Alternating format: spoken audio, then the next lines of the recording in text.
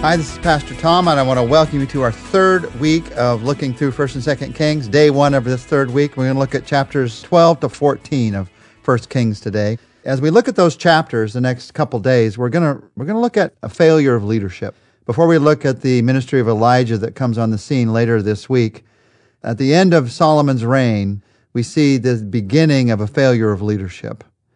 The truth is, there's lessons in this for all of us, because we are all leaders in one way or another, at one time or another. It's especially true for followers of Christ. You're a leader in your family, you're a faith leader, you're a ministry leader. There's some area of your life where you're leading one person or many, many people. And in 1 Kings 12, we start to see exemplified some of the greatest mistakes that leaders could ever make. This is something to listen to for parents, for managers, for foremen, for Christian leaders, anybody who desires to lead others to Christ. There are great lessons here. When Solomon dies, God had told him the country was going to be split up. We read about that this last week. And so his son Rehoboam is put up to be the king. Jeroboam, a leader in Solomon's kingdom who had wanted to be the king and because of that had been exiled into Egypt, he comes back to hear from this son who would be king. Like if he said the right thing, then, they would all follow him. But Jeroboam's bad leadership in this moment leads Jeroboam to take 10 of the tribes to the north and begin to lead them. And then Jeroboam's bad leadership leads those tribes away from the Lord as well. Rehoboam and Jeroboam, two terrible leaders. And each of these who led their respective countries into sin, each of these started in exactly the wrong way. Different ways, but in exactly the wrong way. A close look at Rehoboam and Jeroboam reveals one major fault, one primary flaw in each of their lives. And these flaws teach us what to stay away from in leadership. They make up, when you look at these two men, you can see in them two of the major mistakes that leaders often make. So we're going to learn from Rehoboam today, and we're going to learn from Jeroboam tomorrow. What do you learn from Rehoboam? One of the biggest mistakes that leaders can make is to listen to bad advisors. And that's what Rehoboam did. I want to read for you verses 1 to 5. And in verse 4, there's a question that's asked. And that question, the answer to that, the way Rehoboam's going to answer it, upon that his entire kingdom is going to rest. Verse 1, Rehoboam went to Shechem, for all the Israelites had gone there to make him king.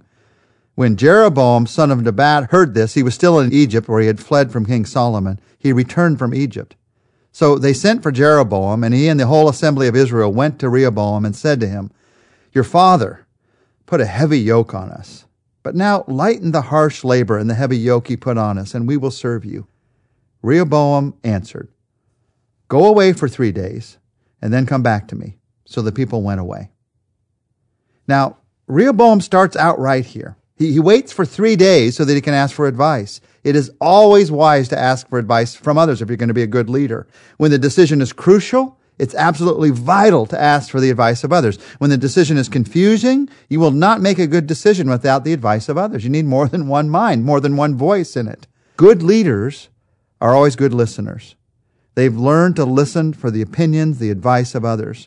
That's true of parents who are good leaders of their kids, of teachers in school or in Sunday school who are good leaders of their class, of pastors who are good leaders of their church, of managers or CEOs who are good leaders of their business. Good leaders are good listeners, because this is so important.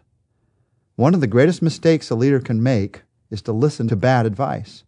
You can do the right thing. Okay, I'm going to listen. But if you listen to the wrong advisors, you're going to go the wrong direction. Now, we learn here from Rehoboam that listening to bad advice is not an accident. It's just not this accident where you happen to run into the wrong person and they told you the wrong thing to do and then you did the wrong thing. There are some definite decisions in our own lives that cause us to listen to the bad advice of others. Rehoboam ends up listening to what the young men of the country had told him to do rather than the elders told him to do.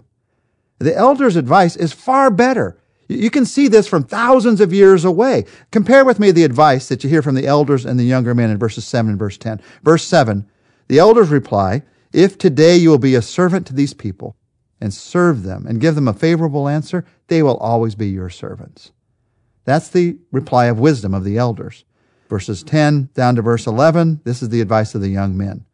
The young men who had grown up with them replied, "Tell these people who have said to you, 'Your father put a heavy yoke on us, but make our yoke lighter.' Tell them, My little finger is thicker than my father's waist. My father laid on you a heavy yoke. I will make it even heavier. My father scourged you with whips. I will scourge you with scorpions.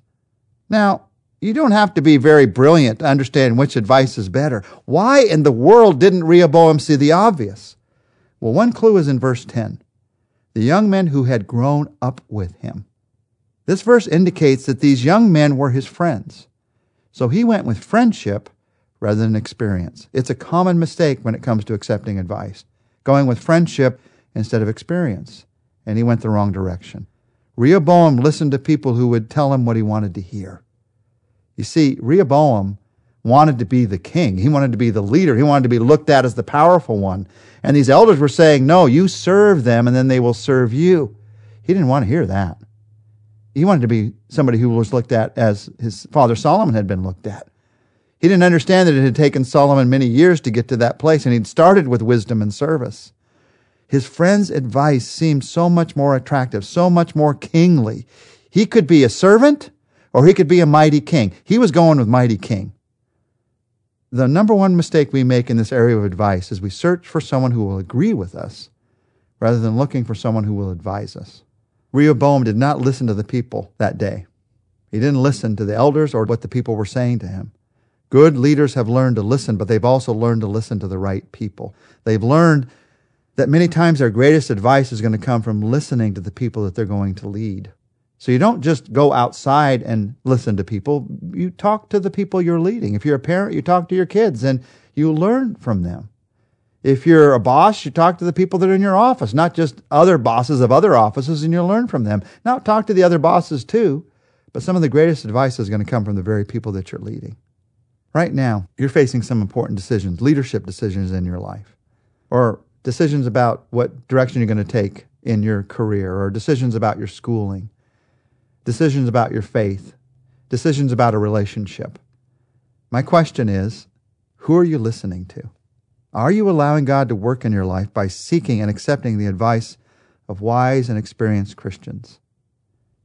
Don't fall into the trap of just listening to friends or looking for the people who will advise you in what you want to hear.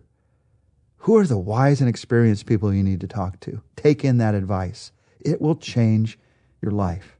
Rehoboam went the wrong direction this day, and a kingdom was destroyed because of that. His life was torn apart because of that. Which direction are you going to go? Whose advice do you need to hear? So right now, as we pray, we ask that you'd help us to seek out, to find the right people, to listen to the right advice. Even right now, in our minds, put the name, the person we need to be talking to. And then, Lord, when that wise advice comes, even though we might fight against it at first, help us to hear the wisdom in it. Help us to hear you in it. Sometimes you'll give us that wise advice through your word. And when it comes that way, Lord, I pray that we would trust you and not ourselves. We pray it in your name. Amen. Join us tomorrow. We're going to learn from Jeroboam his lessons on leadership.